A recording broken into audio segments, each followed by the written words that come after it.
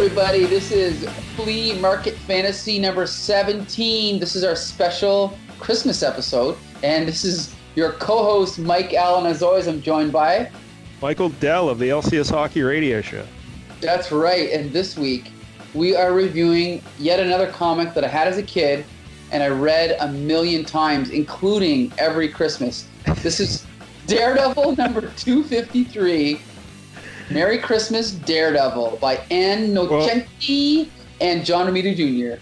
Well, technically, Michael, I believe the title, this is from 1988, but I believe the title is actually Merry Christmas, Kingpin. You know, I noticed that, yes, You're right. On the cover, it has Merry Christmas above the Daredevil title, but inside, it's Merry Christmas, Kingpin. So this is true. This technicality. Is true. Now, Michael, the one thing I've learned about you from doing this show, you love the holidays because every holiday, you're picking special issues. So for Halloween and Christmas, yes. Yes.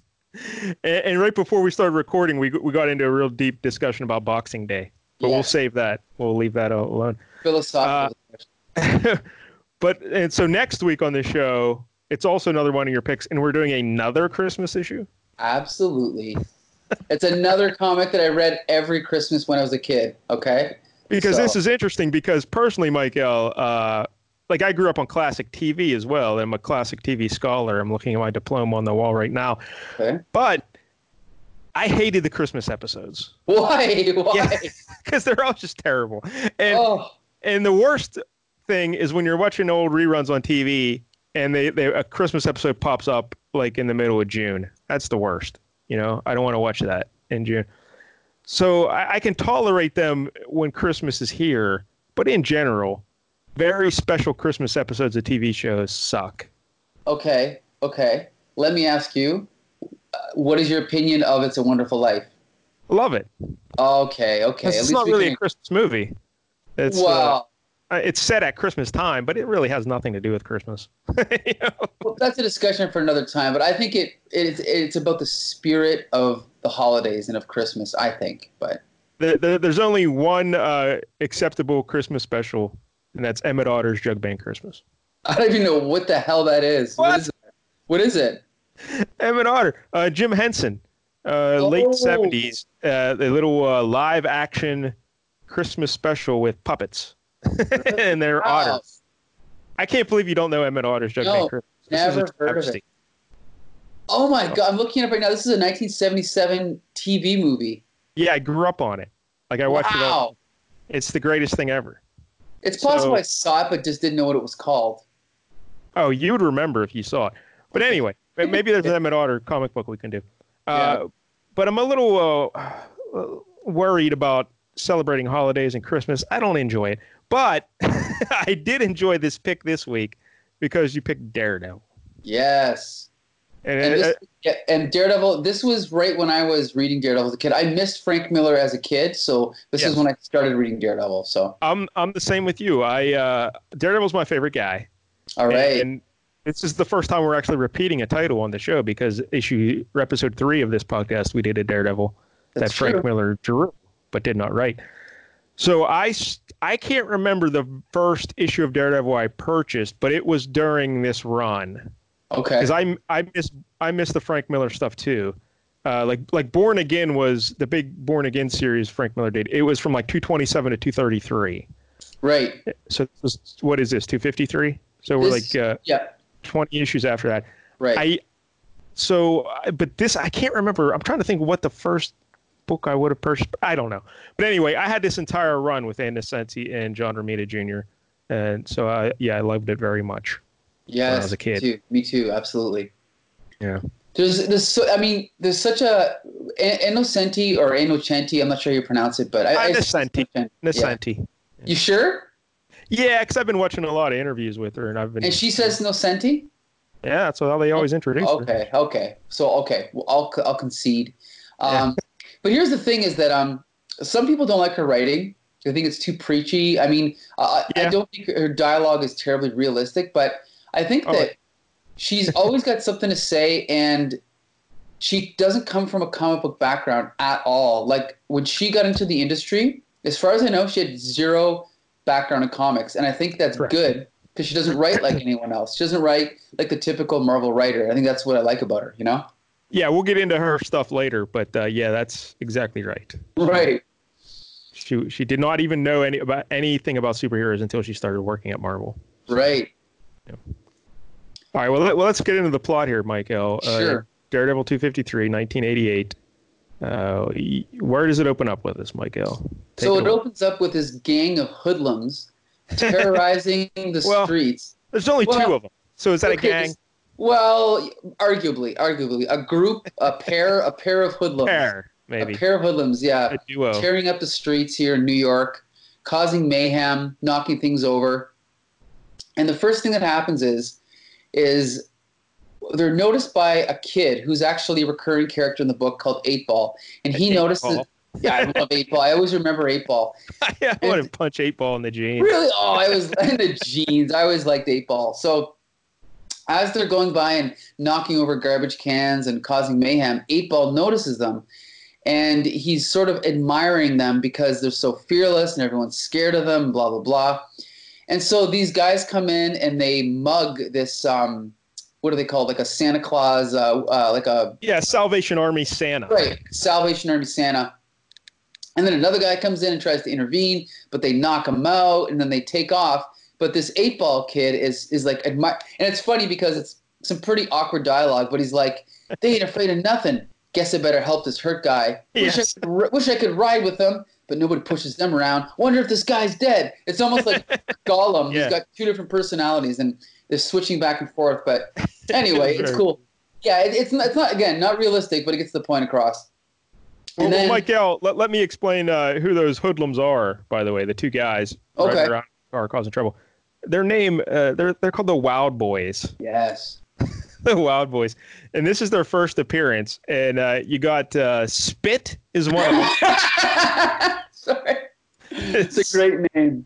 Spit and Jet are their names. I love it.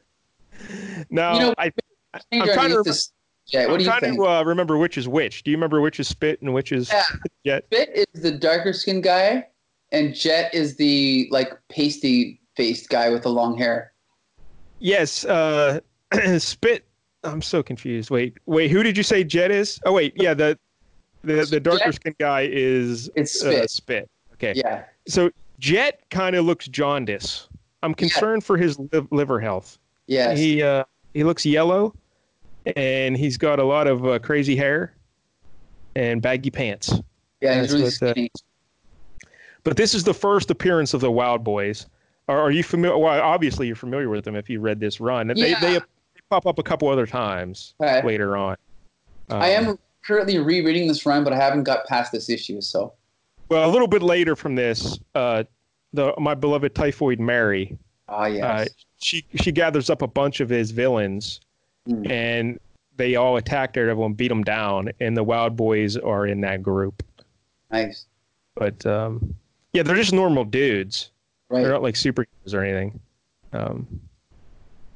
They're just dudes. So I don't know. Not a huge fan of the Wild Boys. You know. What are you gonna do? But, you know, this is an interesting time at Marvel because not only like was Daredevil kind of becoming more realistic, but even in the X-Men, the villains at the X-Men at this time were not like typical supervillains. It was more like the Marauders and the Reavers, right? And they kind of had more realistic names and like they were less supervillainy. Like they didn't have costumes and capes and stuff like that. So I think that was just the trend at the time. Oh, well, I don't know. The Marauders were kind of decked out and. Maybe the Marauders not, but the Reavers. Remember the Reavers? Weren't they all kind of half cyborg, half? Yeah, they're half robot. Half robot, right? Yeah, but they're like punk rock robots from Australia. I think that was kind of the style of the day. Also, you mentioned 8-Ball. Yeah. Interestingly enough, Michael, do you know where? There's also a young girl in this book who's featured prominently named Darla. Yes. Now, do you know where they first premiered? 8-Ball and Darla. Well, I'm assuming it was in Daredevil, or was it not in Daredevil? You're assuming incorrectly. Really? They belong to a pack of street boarders called the Fat Boys. Yes. They're all like, how old are these kids? Like 9, 10? Yeah, around that, yep. Yeah, they're little kids. They actually premiered in Longshot, issue number 4 in 1985. You know what? I read that a couple years ago, and I think I remember coming across that, but I forgot. Yeah. Darla was more prominent in that. I only read like one issue of Longshot. Okay. I only had one of them. So I should go back and read it again. But Darla, I guess, falls in love kind of with Longshot. Like she loves him. Okay. But then I don't know. It's an involved story. Like as a little kid, loves like a TV star. You know what I mean? Like, sure. That's kind of. So their first appearance in Daredevil is issue 238. 238. Okay. So look at that. 15 issues before this. Now, I'm not a fan of kids. Okay. You know? I have no issue with kids, so. I can watch your kids fall off bikes all day. I don't care. That's a Letterkenny quote. Do you watch Letterkenny, Michael? No, I don't. Nope. You call yourself a Canadian. You'll find there's a lot of things I do that are un-Canadian. Yeah, anyway. All right. So yeah, kids are the worst. So that would be my problem with this issue is it's very kid-centric with 8-Ball and Darla. But anyway. That's one of my favorite things about it. But anyway. See, again, because I just love the supporting cast that Ando Senti introduces. I just think they're all so cool. And, you know, yeah. and we'll get to the status quo later, like the supporting cast. But yeah, but you hate kids, so yeah. Yes, I hate kids, and I hate the supporting cast. Okay. But all right. So where'd we leave off? The kid thought the one guy was dead, that Jet elbowed in the face or spit elbowed in the face. I don't know. So then what happens, Michael? So then we cut over to Daredevil, kind of watching things as transpire. He's standing at the top of this building, and then he jumps down and has a conversation with 8-Ball about this guy, and he's basically trying to help the guy, and he can tell from the conversation that 8-Ball secretly admires these wild boys. And so yeah. He heard him talk. Plus, he can also tell like his heart rate. You know, gets excited when he's talking about him. You know, so yeah. Right, and he's like, "So you think they were pretty cool, huh?" And 8-Ball's like, "Well, no, you'd like to run with them, huh?" I just meant, how did he know? How does he see into my head? See what I'm thinking? Because he doesn't know that he has a radar sense and he can hear heartbeat and stuff like that, right? Yeah, all the senses. We should also mention 8-Ball got his name. He was originally called Butch, and then he got a helmet with an 8-Ball, like a billiard ball on it. It's not because he likes to do heroin. Okay. That is not true. I have a question for you. Yes. You know, because I didn't even have to look this up, obviously, where these two names, Butch and Darla, came from. It sounds like the Little Rascals or something. Exactly, yeah, our gang, absolutely. That's what they have to be named after them. Like, as soon as I saw Darla, I'm like, oh, yeah, that's our gang for sure. So anyway. He also has an 8-Ball jacket. Right. So this kid, he's something. And we should mention these kids are kind of like, they're not orphans necessarily, but they come from troubled homes. Oh, yeah. They actually mention that. Like, they kind of make fun of each other. Like, oh, your dad's a junkie, your mom's a drunk. So, yeah, unfortunately, these come from tough families and tough neighborhoods, right? So these little kids hang out together on the streets in New York with their skateboards and stuff. Right. Although it is nice to know that even though they come from such dire circumstances and they're kind of ne'er-do-wells, that they wear their knee pads, elbow pads, and helmets when they skate. It is nice, yeah. Yeah. It's a good message for the kids. Yeah. So.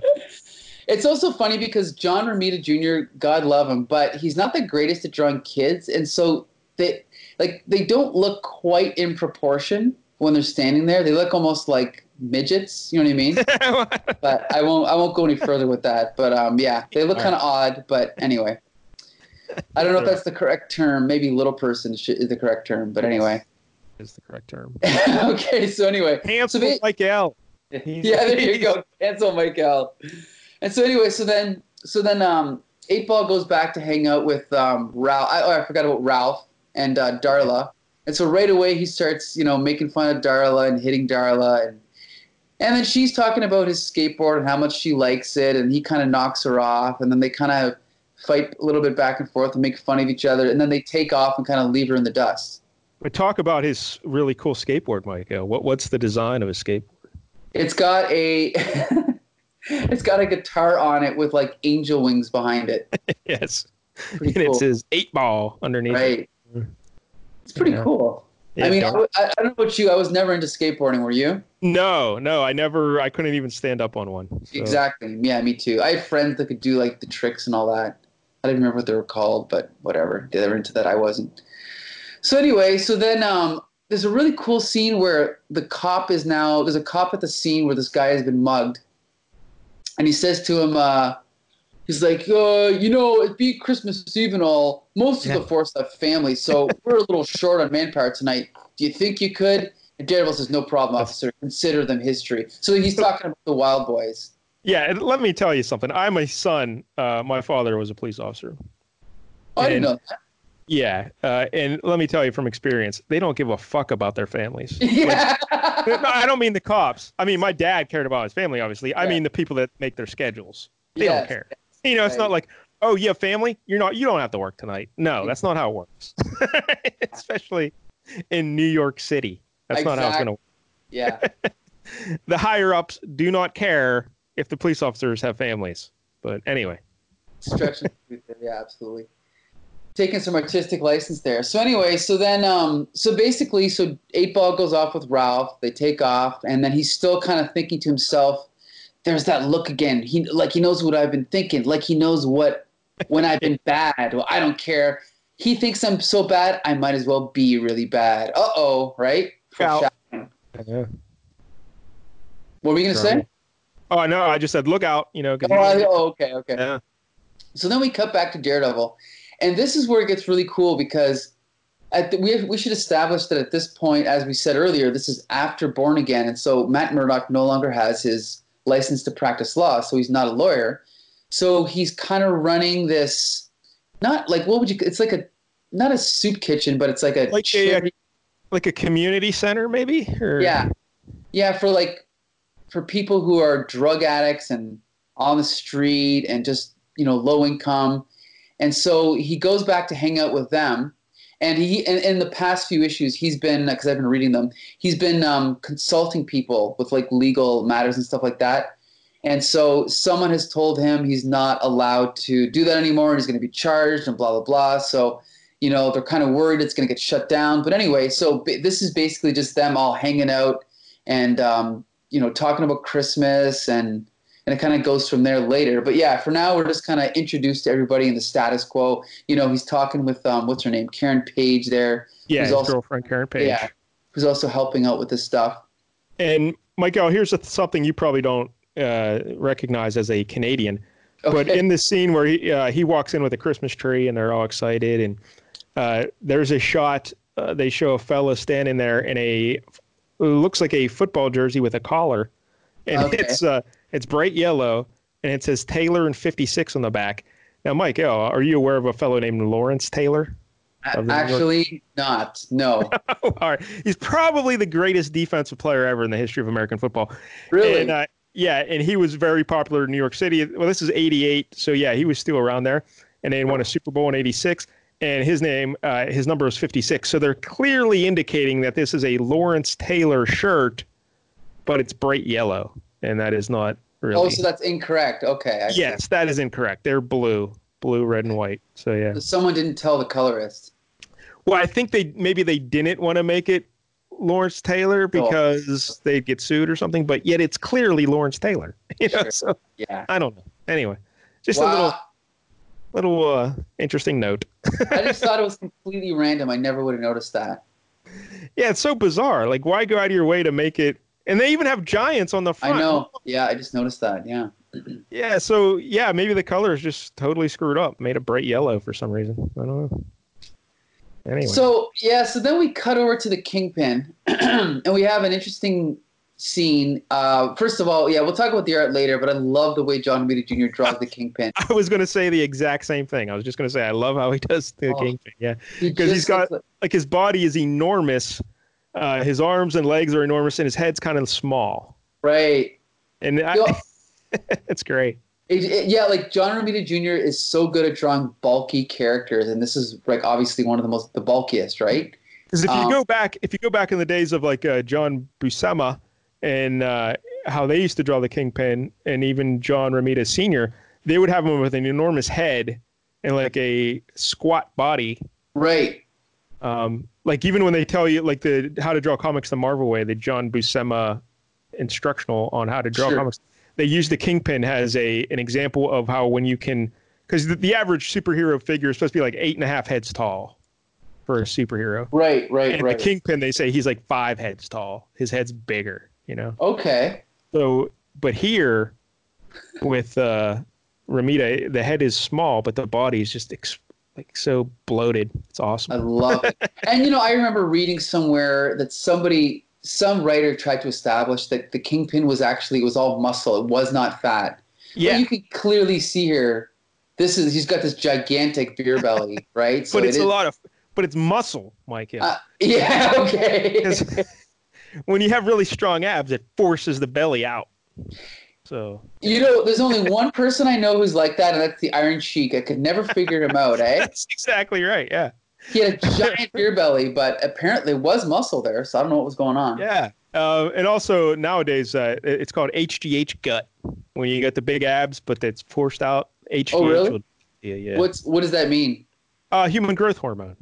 Oh. If you take the HGH, sometimes you can get that look as well. Well, I'm taking the HGH. I'm not taking the HGH, but I still have a massive gut, so I don't know what's going on. But anyway. All right. Okay. And we should also mention the Kingpin's working out, and he's just in a little pair of shorts, his slippers. Yes, that's right. And a weightlifting belt and weightlifting gloves, but otherwise wearing nothing. Oh, he also has like a gold chain around his neck too, which is nice. That's true.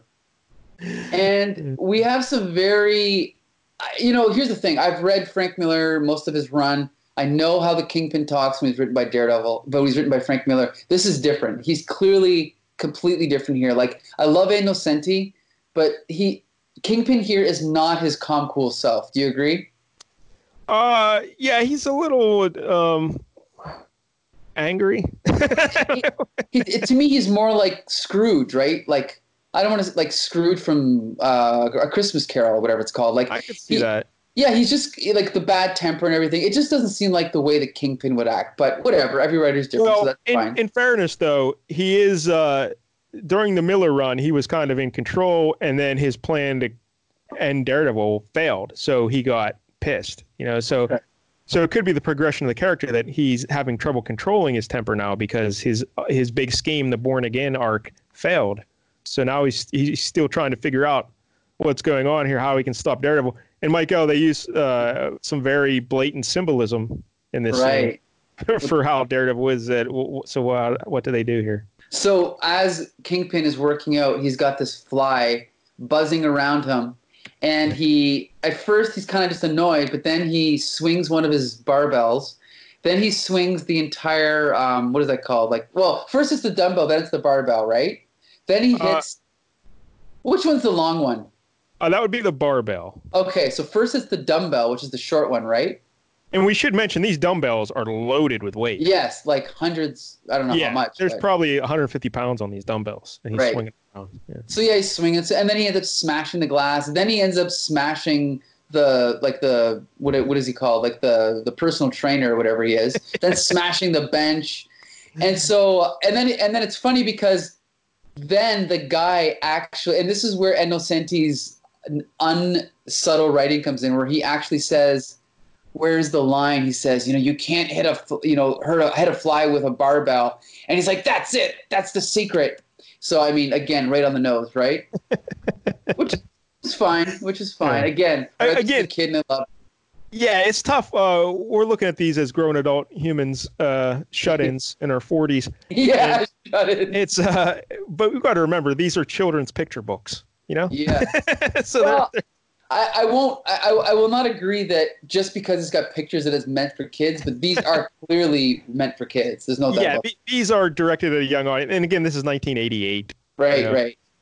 So I can definitely forget. To put that time in perspective, Watchmen came out in 86, right? Yeah. So, and that really brought in like a darker, more profound kind of storytelling for comic books. So we're still just getting in that evolution. When did The Dark Knight come in? What year was that? Was that 86 or 85, 86? Yep. Yeah. So we're still in the early stages of that kind of comic book film. So, and this was also, for the time, it was more adult, right? Like, I'm sure you agree. Like, from reading other comics at that time, didn't you feel like Daredevil was kind of a step up, like by Innocenti? Yeah, because she was talking about social issues, Mm-hmm. and no other books really were. Right. To this extent, at least. But anyway. Yeah. So basically, so we know he's pissed, and he's got an idea. So now we cut back over to the Wild Boys, Spit and Jet, and they're stealing like stereos and other trinkets from the store, loading it into the car, and then Daredevil intervenes and gets into fisticuffs with them. And it's a really cool scene where they... What's that? Well, it's not really... He doesn't really punch anybody. That's what's funny. No, I was just going to say that you're expecting it, but then they pull a gun and a knife, and then he just disarms them with his billy club. And I love this part here where they throw a beer bottle at him, but he just moves out of the way, and it passes by him, and he doesn't even have an expression, eh? He just like bends his head to the side. He doesn't dodge out of the way. I love it. And then he basically just chokes them out. And then the scene ends with him saying, "I could kill you, but I also know how to apply just enough pressure to have you slowly fade out with the image of my face burned into your skulls. Merry Christmas, scum." I love it. Yeah, he grabs each of them in one hand on each of their throats. And it kind of shows him lifting them off the ground. Right. Which is impossible. Well, it's true. He has no superpowers, but he's really strong. But yeah, he's just an average dude. I mean, a strong average dude, but still an average dude. You're not picking up a 200-pound man with one hand by the throat and each arm. But whatever. But I love the art here. I think Romita's doing great stuff here, and especially there's the one scene where the Wild Boys are in the foreground and they turn around to see Daredevil on like the back of the car. And he's like hunched over, all in shadow, kind of. That's a great shot. Yeah. And I like the way he's using the the lights, the headlights, and the reflections of the lights. Do you see what I'm talking about? It's when he first jumps on the hood of the car. Okay. There's a panel that says "Womp." See all the lights in the background? Yes. Interesting. Like all flash bulbs kind of going off or something. I don't know. Well, you know what? There's actually a lot of that in this issue where the backgrounds are kind of. They seem abstract, but you're right. I think they're actually just.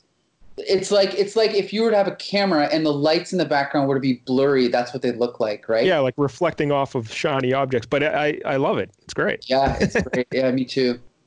So then basically, what's his name? 8-Ball comes back in, and then they kind of continue so then 8-Ball, what he wants to do is he's like, hey, well, he figures I can take this stuff. So Daredevil's like.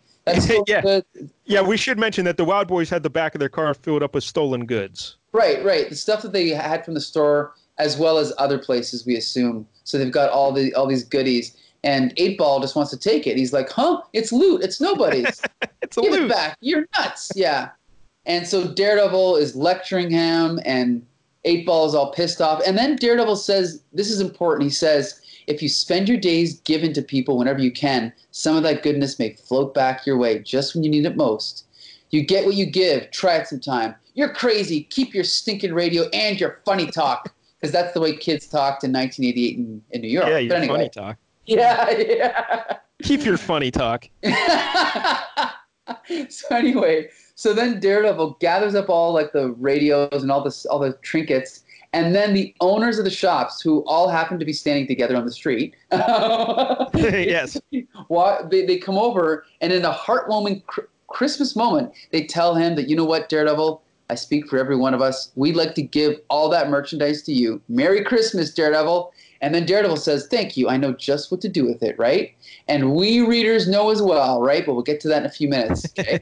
Then we come to my favorite scene in the whole book, okay, where 8-Ball then runs into Darla, and they start chatting it up and talking and, kind of making fun of each other. But then what happens?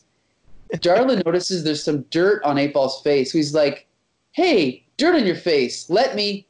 Oh, didn't mean to touch you. 8-Ball, I'd like Darla." And then the next page, he like pulls her helmet over her head and then kicks the skateboard, and like, she kind of like falls over, and then he's running away. And he's like, "8-Ball, why'd you do that? Why do you always have to... Wait, you forgot your skateboard." "No, I didn't." "Huh?" And it says on Xmas to Darla, "For me, it's for me, it's for me." And she's got tears coming out of her eyes. And guess who also had tears coming out of their eyes? Okay. Little Michael was weeping like a child. You got it. Yeah, it's obviously Darla and April are falling in love, but they're too little yet to know what that means or what to do. So he just pulls the helmet on her head, yeah, and then he gives her a skateboard. But Mike L, this is very similar to things that happen in Emmett Otter's Jugman Christmas. So is it really? Yes, you will be weeping uncontrollably in Emmett Otter.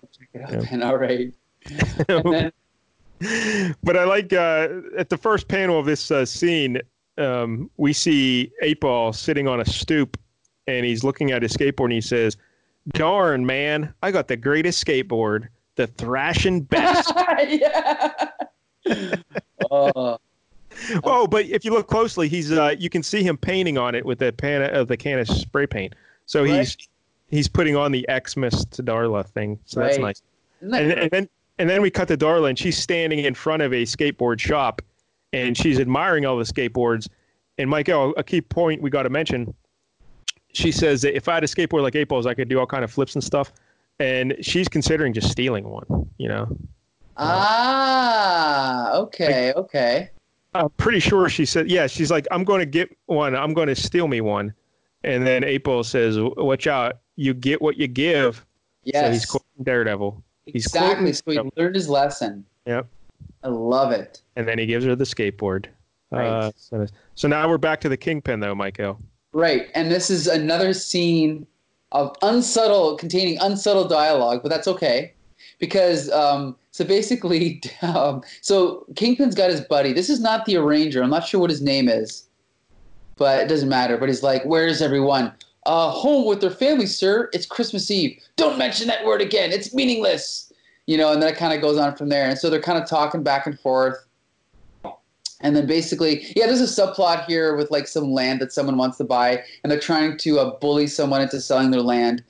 And then basically he's like, Murdoch. So he's still trying to think of how he's going to find, because Born Again failed, and so he's trying to cook up something else to beat him, right? So then we cut back to the whatever this. Oh, Michael, one other important thing out of that scene, that fly is still buzzing around, and it lands. Right, and he kills the fly. Yeah, he smashes the fly. So look out, Murdoch. Yeah, look out. I also love how instead of just coloring the sky completely black, John Romita Jr. actually took the time to draw black lines in the sky to give it like a gradation. That's really cool. That is interesting. I love it. I just love it because he doesn't make it. It's not realistic. It's just completely, I guess you could say, like impressionistic. I just really like it. We'll talk about that later. Yeah. So anyway, now Matt Murdock, now he goes back to his whatever this is, soup kitchen type thing, and now he's got Christmas presents for everybody. So one of the things so now everyone's happy to see him. So the first thing he does is he gives for you 8-Ball, and you can see that it's a skateboard. And 8-Ball says, "How did you know?" Because of course, right? Daredevil knows everything, right? So yeah. So then he's passing around the gifts to the different people, and these are all characters that I think they've been in the last few issues. But sorry, what were you saying? They're kind of recurring characters in this community center. But notice, Michael, he gives 8-Ball a skateboard because 8-Ball gave, so now he gets back. Good point. See, he gave his skateboard, now he gets one back. And remember, Daredevil told him, if you give to others, you'll get back when you need it the most. Now he needs a skateboard. Bang, he gets a skateboard. I love it. There's Innocenti's literary background, right? And then you're going through the gifts. They're kind of weird. Like he gives this one guy a football, like he looks like a homeless guy. And then I'm assuming this one lady is a prostitute, and she gets like a transformer. And it's a Zoid. It's actually a Zoid. Do you remember Zoids? No. Zoids were... I don't remember if you assembled them, but I had one Zoid. Basically, if you can imagine... it's hard to explain, but they came in pieces, I think, and you had to put them all together. But then when you put it together, you would wind it up, and then they could walk on their own. Oh, so like... Because when she said Zoid here, I thought it was just an exclamation, like... No. Zoinks or something like that, jinky, like Scooby-Doo kind of thing. What's funny? Maybe that is an old expression, there's a tiny possibility that that's what she meant. But considering it's a robot, it must be a Zoid, right? I think. Yeah, she literally says Zoid, and if you're saying Zoid, but does Marvel have like a licensing deal with them or something? They had a comic book that pretty sure it's slotted in to be reviewed on Flea Market Fantasy. So, oh yes. Oh no. Son of a. Why do I let you pick issues? I don't understand. There you go. You did it to yourself. And then there's another guy who gets a blender, and then another guy gets a little Pac-Man video game. So it's a Merry Christmas for everybody. I got to point out quickly, you know that little Pac-Man thing? I had one just like it. It was Donkey Kong Jr., I think. But you know those ones where it was almost like, what's that called? Not LED, but like, you know, like a calculator. You can see, the graphics are there. They're just not lit up. Well, that was what my Donkey Kong was like. You would just hit the little joystick and it would just light up the different characters and it looked like it was moving, you know? Oh, so much fun. Anyway. So then basically we cut outside. So this is a very weird issue, but we cut outside and now Kingpin is sitting in his like limousine right outside this thing, which outside there's a sign. It says drug hotline, free legal aid, Merry Christmas, right? And so this is Matt Murdock's like little home thing for like, sorry, go ahead. And dig how they're doing the snow. It's like it's almost like whiteout. Yeah, like thick swipes of whiteout. You know, it's like not just specks. It's like long, but it looks cool. Yes, it's very cool. Yeah, so basically it looks like the art was already drawn and they went over top of this with like whiteout or whatever it is, right? Yeah, so it's really cool. Yeah. And so basically, you know, Kingpin is outside of this thing and he's like complaining. He's like junkies, bums, snotty kids, prostitutes, working class stiffs. That's what Murdock calls a family. And so he's basically just contemplating. He doesn't understand. I did everything I could to just destroy him, but why? Why is he still happy? Why is he still, you know, pushing on? Like, what's wrong? And so basically he's kind of just thinking to himself, what else do I have to do? What else do I have to do? And then he gets to the conclusion. He's like, that's it. There's only one way to destroy a man like Matt Murdock. Get him where it hurts. Get him right through the heart. But we don't know what that means yet, right? So that's foreshadowing of the story to come. Well, I know what it means. Oh, you know what it means, right? I'm assuming it means Typhoid Mary. Well, I think it means he's going after the community center. He's gonna ruin those things, right? Oh, see, I was gonna say I thought it meant because I don't know how Typhoid Mary connects in, but I thought maybe it meant that Typhoid Mary was an agent for Kingpin, and he was gonna send her in as like a woman to kind of like get to him that way. But I don't know. Yeah, you know what? I can't remember how it all plays out, but I mean, that would make sense too. But I'm assuming just from this issue, like he's talking about ruining that community center. Sure. But, well, I guess we'll find out because I'm going to keep reading after this, so we'll see. Yeah, I might too, actually, just to relive the old days. Sure. And I just got to point out, and I love this last little 3-panel sequence because then we cut to the inside point of view of the Kingpin with this beggar who comes up to the window and is like, "Mary, Mary, mister, got a buck?" And then burp, "Hey, man, it's Christmas for heaven's sake. A quarter? Hey, buddy, a dime," and it just says "end." Oh, I love it. Kingpin's not giving him anything. I'd also like to point out, Michael, if you look carefully in the back of Kingpin's limousine, his big stretch limousine, there's a box of Kleenex on the back of the seat. That's a good point. Yeah. It's an interesting detail to put there. It just seems weird that a millionaire guy would have a box of Kleenex. Now, either he has sinus troubles or to do something else in the back of that limousine, which is exactly. Anyway, so yeah, that's Merry Christmas Daredevil, a.k.a. Merry Christmas Kingpin. Yeah, how about that? So, all right, the writer, Ann Nocenti, we mentioned many times. Mm-hmm. She was born in 1957. She was an editor on various titles, including Uncanny X-Men, New Mutants, The Defenders, and The Incredible Hulk, which I did not realize. She did not write the New Mutants. She wrote one issue for the New Mutants, like a special edition issue, but she did not. But she was the editor on the New Mutants.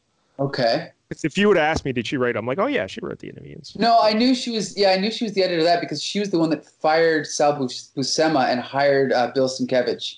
Oh yeah, she loved Bill Sienkiewicz. She loved his art. Yeah, understandably so. A lot of her creations, her most notable creations, Longshot, who we mentioned, who was an X-Men for a while. Mojo, who was Longshot's villain. He was like the big green blob guy who was in a chair. Right. He controlled another dimension through TV. Like he just had the whole society addicted to television shows. Mm-hmm. So yeah. And Spiral, the 6-armed lady who joined the Brotherhood of Evil Mutants. Right. But her greatest creation is Typhoid Mary. Yeah. Oh, I love Typhoid Mary so much. So much. Now, could I ask you a question before you continue? I don't usually like to comment on a creator's appearance, but have you ever seen a picture of Innocenti? Yes. Okay, because she's quite attractive, especially back in the yeah, I would agree. Yeah. I did some homework and Googled a few pictures, and I just sent the best ones to you. But she is thank you quite attractive. Yes. Yeah, I'm a big fan of Innocenti. Yeah, absolutely. As a kid, the only comic she read was Dick Tracy and Pogo. Really? There's the only comic she had. And then when she got older, she read some Robert Crumb. Okay. But she didn't discover the superhero genre until she answered an ad in the Village Voice and got a gig at Marvel. The ad was for editorial writing help, and it didn't say what it was for. And when she called, the lady on the phone wouldn't tell her what it was for. She just said, "Show up, and you'll talk about it there."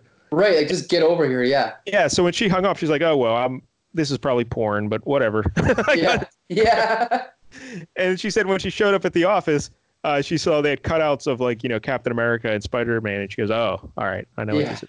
But I think it's pretty funny that they wouldn't even tell people it's in comics. Right.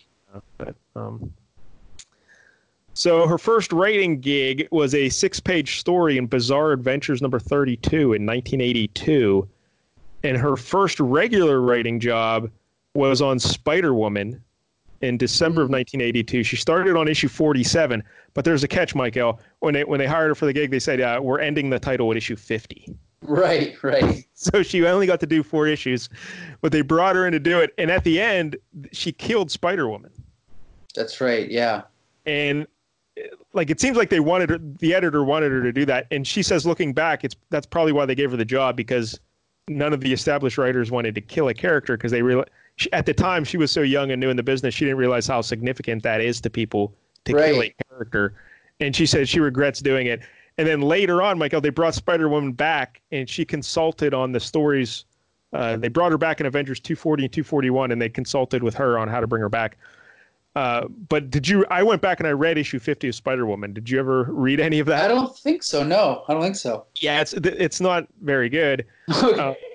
But the way they killed her, she was having a battle with Morgan Le Fay. Do you remember that lady? She's like a witch or a sorceress or whatever. Yeah, from King Arthur, yeah. And so she goes into an astral plane with some other guy, takes her into the astral plane, and she goes to fight.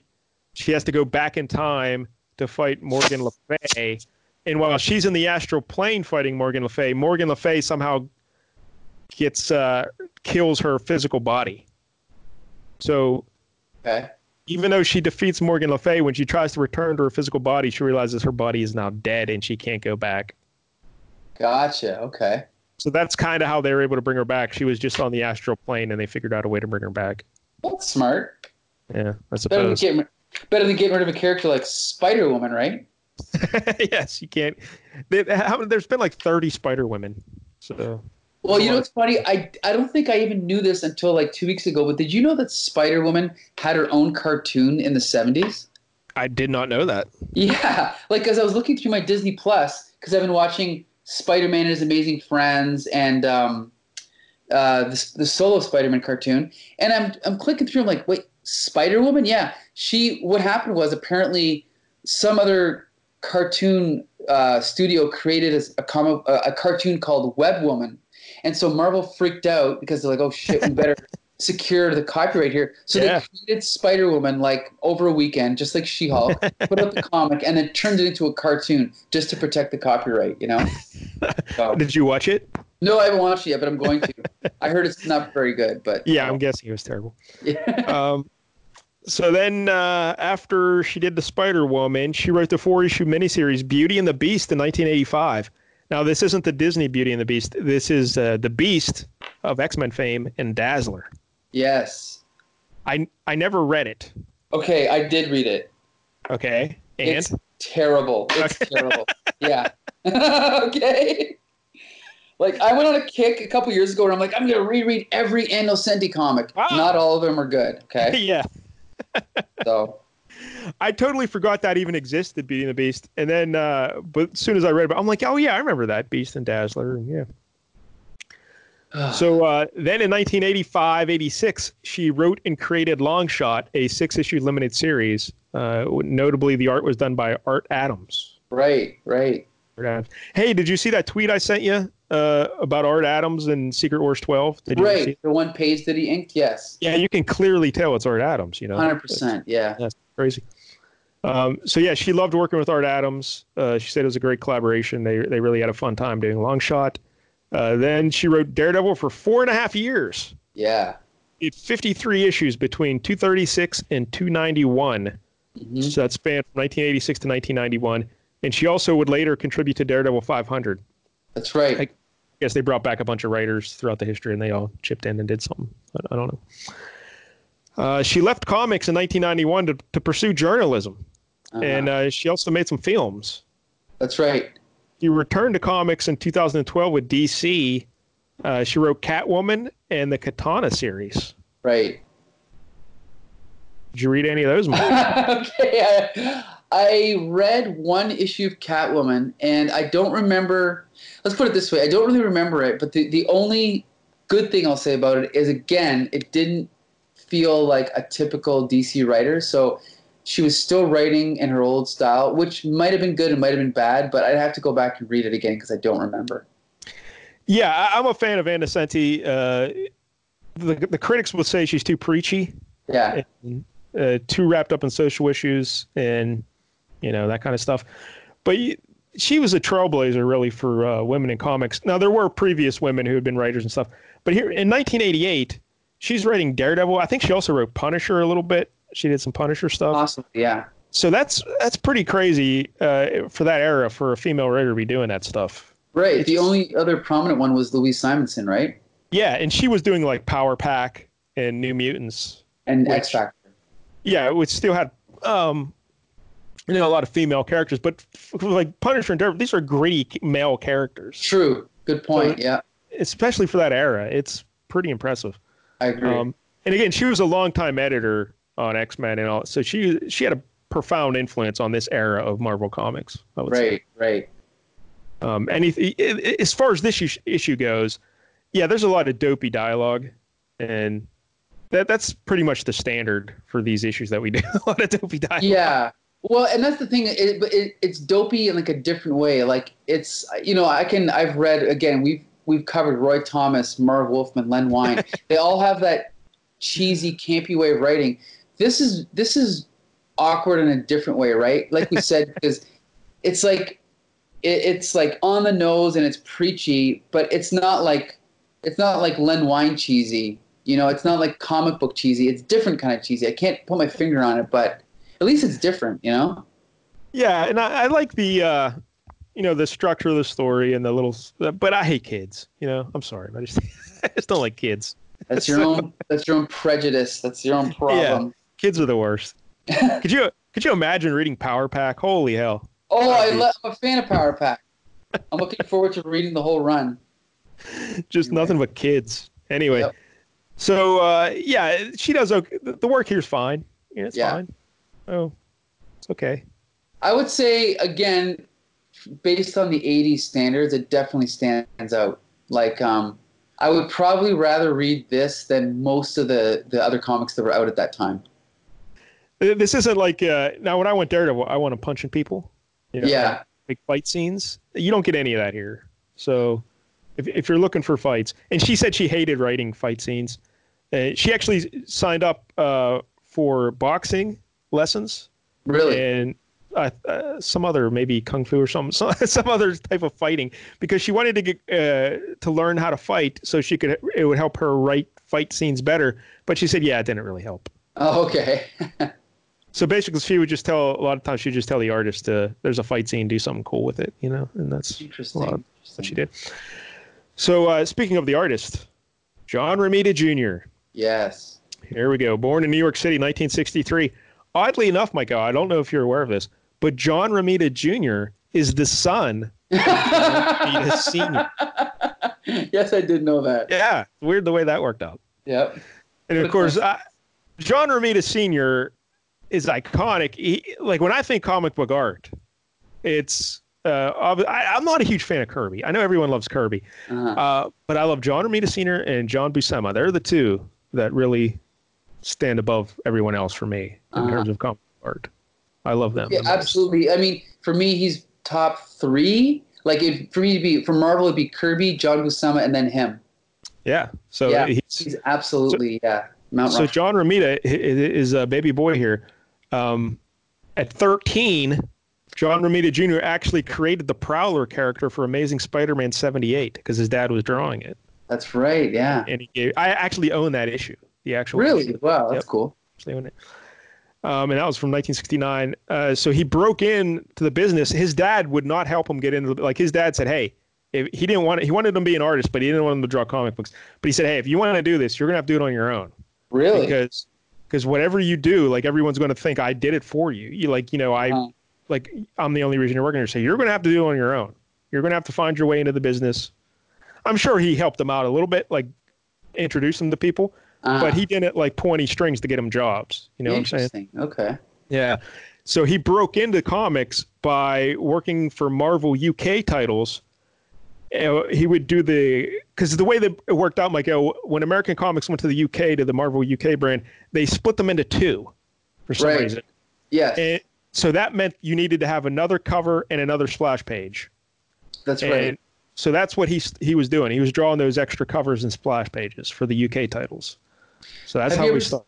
Have you ever seen a Marvel UK comic? I have not. Because I own a bunch. They're different dimensions. They're more like the size, the dimensions of like a Rolling Stone magazine or like Inquirer. Oh, you know? Okay. And they're really thin. They're maybe, like we said, maybe half as thick. And there's no cover stock. It's all the pages are newsprint. I love that. It's really cool. And the cool thing is it wasn't exactly half. It was like odd numbered pages. And so if you were to buy like one issue of, say, Transformers, there'd be half of an American issue. But then sometimes they need to fill like 5 pages. So they would have news stories there too. So there's actually like a whole library of UK Spider-Man, UK Hulk, UK G.I. Joe, that most of it's never been reprinted here. So it's kind of cool. I have no idea. Yeah. So his first real gig at Marvel here in the U.S. was a 6-page backup story in Amazing Spider-Man Annual number 11 in 1977. I think it's something like Panic at the Coffee Bean or something like that. Okay. And he says it's terrible. Says, I should go back and look at it. He first gained popularity on Iron Man from 1978 to 82. He did 27 issues. Yes. That was issues 115 to 156. In that span, he did 27 issues. Right. And he returned in 1991. He did 9 more issues of Iron Man. See, I didn't even know he did Iron Man. Oh, yeah. I knew that, like, all growing up. He was famous for that, yeah. And they're good issues, too. I like them. He was also doing The Amazing Spider-Man from 80 to 84. So that's cool. He worked on the same book as his dad had not worked on. He did 36 issues from issue 208 to 250. And he returned for 2 issues in 1998. And then he did runs in 2003, 4, and 2008 and 9. That's right. So, a lot of Spider-Man work for him. From 80 to 85, he did 32 issues of Uncanny X-Men. And this was between issues 175 and 211. Now, this is where I first saw his art. Right. He's the reason I got back into comic books. Like I said, I bought issue 207 of the Uncanny X-Men, Wolverine on the cover. I bought it just because of that cover. Oh, he's cutting the cover, right? He's dragging his claws down the front. And I fell in love with the X-Men, so that got me into comic books again hardcore. So it's all because of John Romita and that cover. But interestingly enough, Miguel, I guess Chris Claremont didn't like his work. This is true. I was going to point that out. Yeah, Chris Claremont was not a fan, and he basically pushed to get him removed from the book, right? It seemed like it's a little fuzzy, but it seemed like Romita wasn't enjoying his time on X-Men because his relationship with Claremont wasn't that great. And Claremont, like you said, didn't really like his work that much because, keep in mind, this is right after we had God tier John Byrne doing that greatest run of X-Men ever. Then we had my beloved Paul Smith, who was exceptional. Right. And then John Romita comes in and Claremont's like, yeah, well, this isn't as good. But I don't know. I loved his X-Men work. I should also mention he was only doing breakdowns at this point in his career. He wasn't doing finished art. Right. And would you like to describe the difference between a breakdown and finished pencils? Well, it depends on the artist, but a breakdown can, like, the absolute simplest form of a breakdown can be kind of just like, I don't want to say stick figures, but one step up from stick figures. Like, you might just sketch in, the hands and the face and the positions of the people, and that's it. So it depends, again, on the artist about how detailed the breakdowns are, but it's completely unrefined, and it's mostly just getting the storytelling across, right? And the layout of the page. And then the inker, because earlier on I was talking about, like filling in the blacks with these lines. That might have been all Al Williamson. Maybe John Romita didn't do any of that. But even looking at this issue, though, you could tell that this is a John Romita figure. So he's probably going in and sketching out the outline, and maybe that's it, right? No, not for Daredevil. I'll talk about that. Oh, okay. So now, let me just say one thing. A lot of people really crap on John Romita on X-Men, but I'm always there defending him because he was inked by Dan Green, and Dan Green is a very sketchy inker, so it might have been more him not refining those breakdowns enough. Yeah, we really don't talk about inkers enough on the show because they're very integral to how the art looks. That's true. Yeah. Like go back and if you're on the internets and you can find me on the Twitter, I tweeted Mike Ellie panel or page from Secret Wars 12, Mike Zeck art, but inked by Art Adams, and it looks exactly like Art Adams drew it. Right. Totally. Especially the She-Hulk and Thing panel on the bottom. I would have sworn he drew it, but he just inked it. But that just shows you what a profound influence an inker can have if an artist is just doing breakdowns. Exactly. And that's what Zeck was doing for that issue of Secret Wars. Right. So, yeah, if you're not liking the art, it's not necessarily the artist. It's also the inker. And if you love the art, it's not necessarily the artist. It could be the inker. It's totally very tricky. Yeah. Yep, you're right. And I guess Steve Ditko, he was kind of infamous for doing very loose breakdowns because when he was doing the art on Spider-Man, like he was doing finished art, but then later in his career, he was just doing breakdowns. So, and since he wasn't doing it all, he just was very kind of careless with them. And some inkers hated working with him because he was so loose and they had to do so much work. But anyway. So, yeah, that was his X-Men run. And he left X-Men in 91, I said? Or, that was the second run, right? You're talking about? I'm so confused. Oh, from 80 to 86, he was on X-Men. So, he left X-Men right after I kind of got in there. Now, the reason why he left, like we mentioned, Claremont wasn't a fan, but he was taken off X-Men so he could do the Star Brand book for Marvel's New Universe. That's right, with Jim Shooter.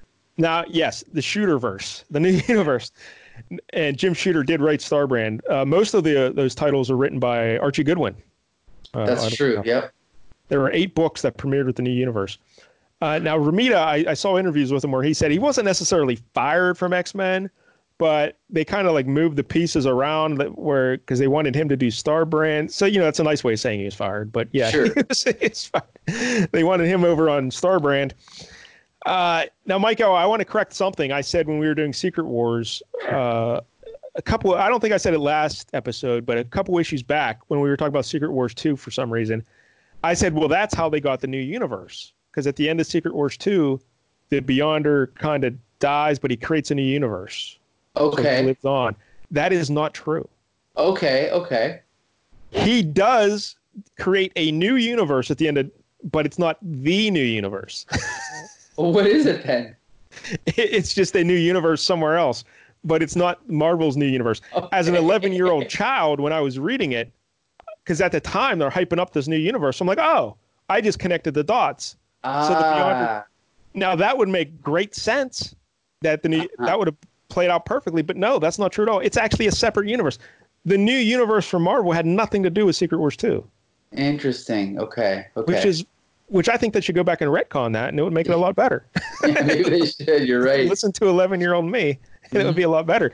So when I was reading about Star Brand, are you familiar with Star Brand or the New Universe at all? Oh, yes, absolutely. I've read a lot of it. Oh, see, I never read any of it.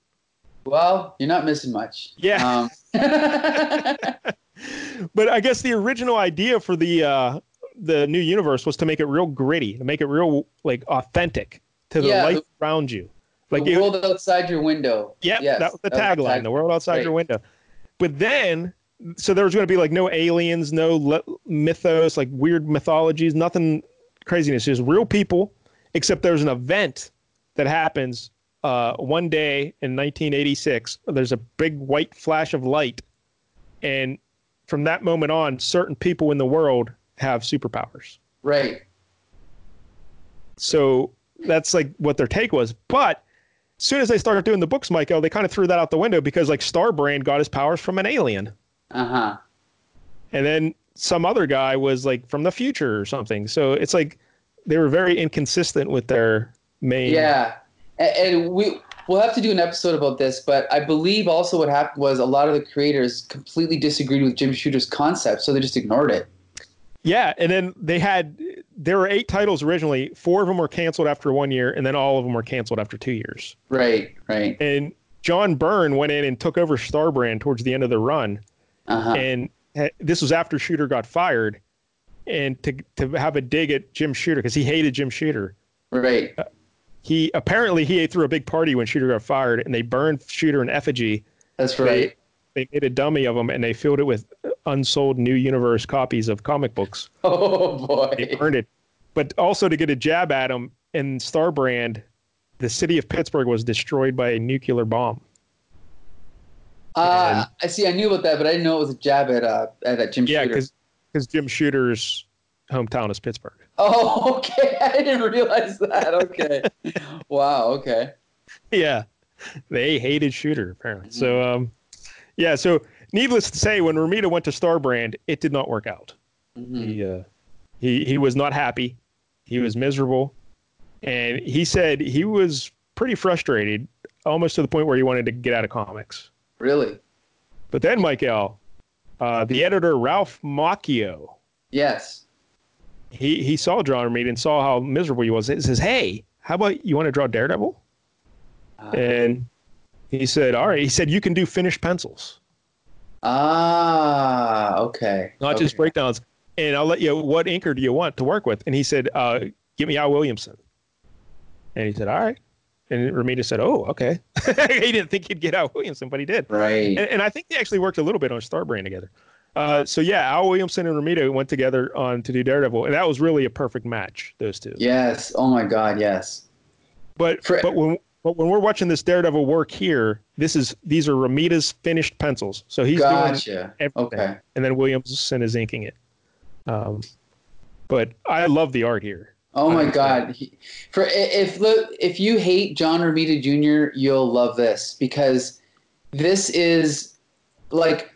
I think people complain that his artwork is too sketchy and scratchy, but with Al Williamson inking, it's just like. Now, are you familiar with Al Williamson? Yeah, a little bit. Yeah, because like I mean, I'm not an expert on him, but I believe he might have done Buck Rogers for a while. So he's kind of in the vein of Alex Raymond, who's famous for being one of the most realistic comic book artists, of the first half of the century. And Al Williamson had a career drawing kind of like that. He did Star Wars, the daily comic strip for a while, and his artwork is very realistic. And so taking that realistic inking and, putting that over top of John Romita's sort of exaggerated, bulky figures, I mean, it's just a perfect match, Especially for a gritty street level book like Daredevil. Right. Exactly. It's awesome. And but Romita says this, he loved working on Daredevil. He says it's the highlight of his career. And he loved working with Ann Nocenti. They were like a true collaborative team. Right. It wasn't like his relationship with Claremont. And he loved everything about his Daredevil experience.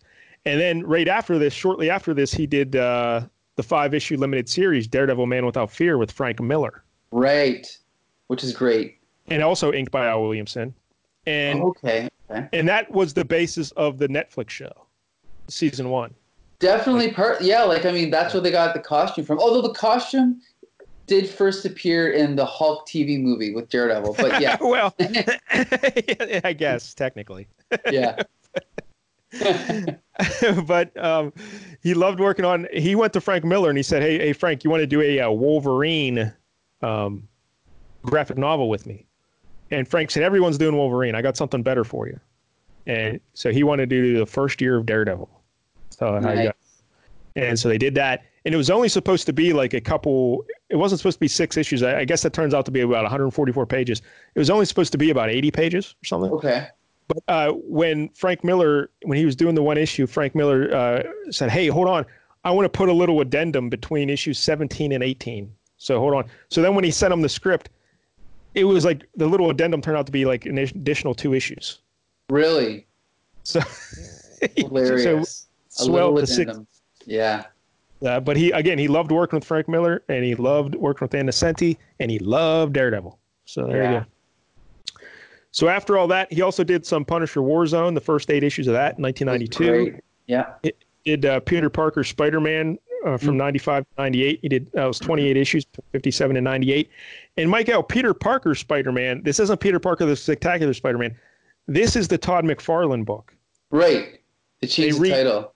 I never knew that. Yeah. So they changed it to Peter Parker Spider-Man. And his art on that, I believe, was inked by Scott Hanna. It is incredible. It could even be better than this. Yeah. Okay. He did 12 issues of Wolverine in 2004, 2005. And in 2008, he created Kick-Ass with Mark Millar. Right. Yep. And then in 2014-15, he did 13 issues of Superman. Yep, I got those. They're great. So, John Romita Jr.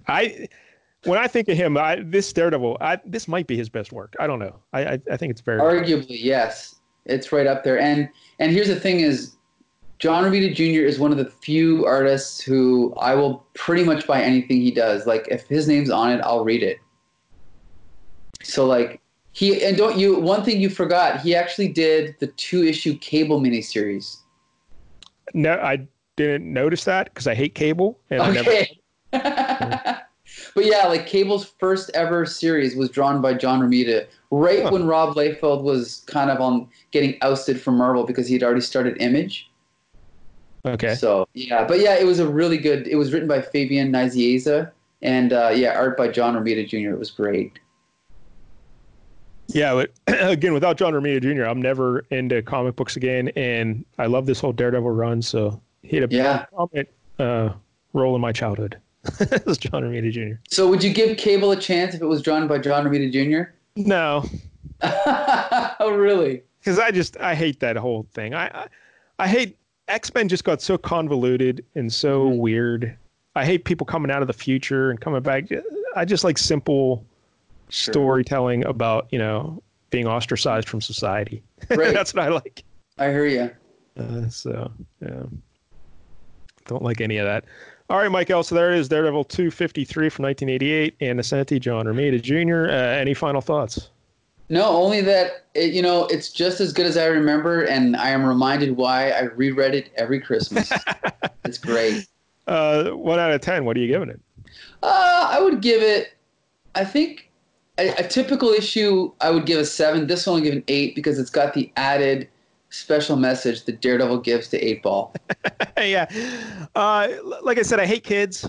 There's no real fighting in this issue, and I like fights. So it's not a typical Daredevil issue, and there is a lot of hokey dialogue. And how much someone admires the 8-Ball Darla stuff, that'll vary. Okay.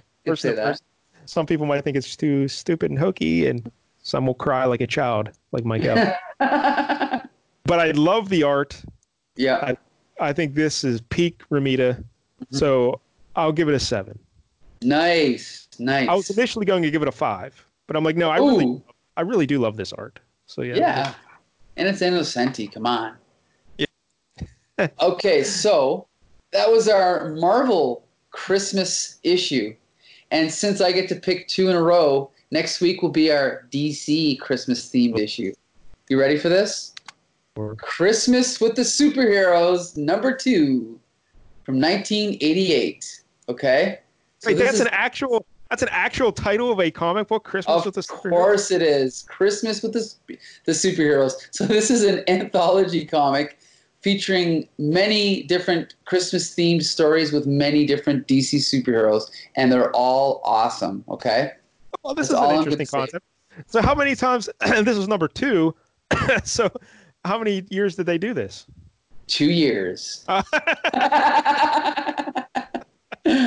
But I've got both issues. The funny thing is number 1 is all reprint, and then number 2 is all new stories. I'm not sure why they did it that way, but other than the terrible cover, this is an awesome issue. But anyway, so how long are these stories? Like 5-6 pages each? Or? Yeah, most of them. None of them are full length. So. And are we talking like the Justice League people? Yeah, Superman, Batman. There's a few. I can't spoil it, but yeah, Aquaman's in there. Any really obscure superheroes? Maybe yes. I would say there's one character in there that you might have never heard of for sure. Oh, okay. Yeah. Man, so Aquaman celebrates Christmas underwater? Absolutely. But trust me, it's a good one. This is another one that I read every Christmas. This sounds like something that would be from 1968 or like, not 1988. You know what I mean? Well, this was I think it's because the editor was he was like he was a Silver Age guy, so he liked these throwback themed comics, Yeah, so. It definitely seems Silver Age. No doubt. All right, so we got another Christmas, and then finally I'll be back to pick an issue. Because I really haven't picked one in a while because we had the guests, and then. Well, I guess you didn't pick those issues. No, I didn't pick those. Oh, look at that. Okay. Well, so I'll see what you pick. I'll come up with something good. All right. Thanks. Oh, and just for the record, the invitation is still out there for Cousin Brandon to come back because in a very near episode, we're going to be doing Crisis, just so you know. So that's coming soon. Well, he did send me an email yesterday where he listened to the show, and he said, "Holy hell, was I drunk?" Yes, he was. Yes, he was. But he does want to come back on the show, so I'll have to let him know. Good times. All right. So that wraps up this week's episode. I guess until next Tuesday, this has been Flea Market Fantasy. See you next time.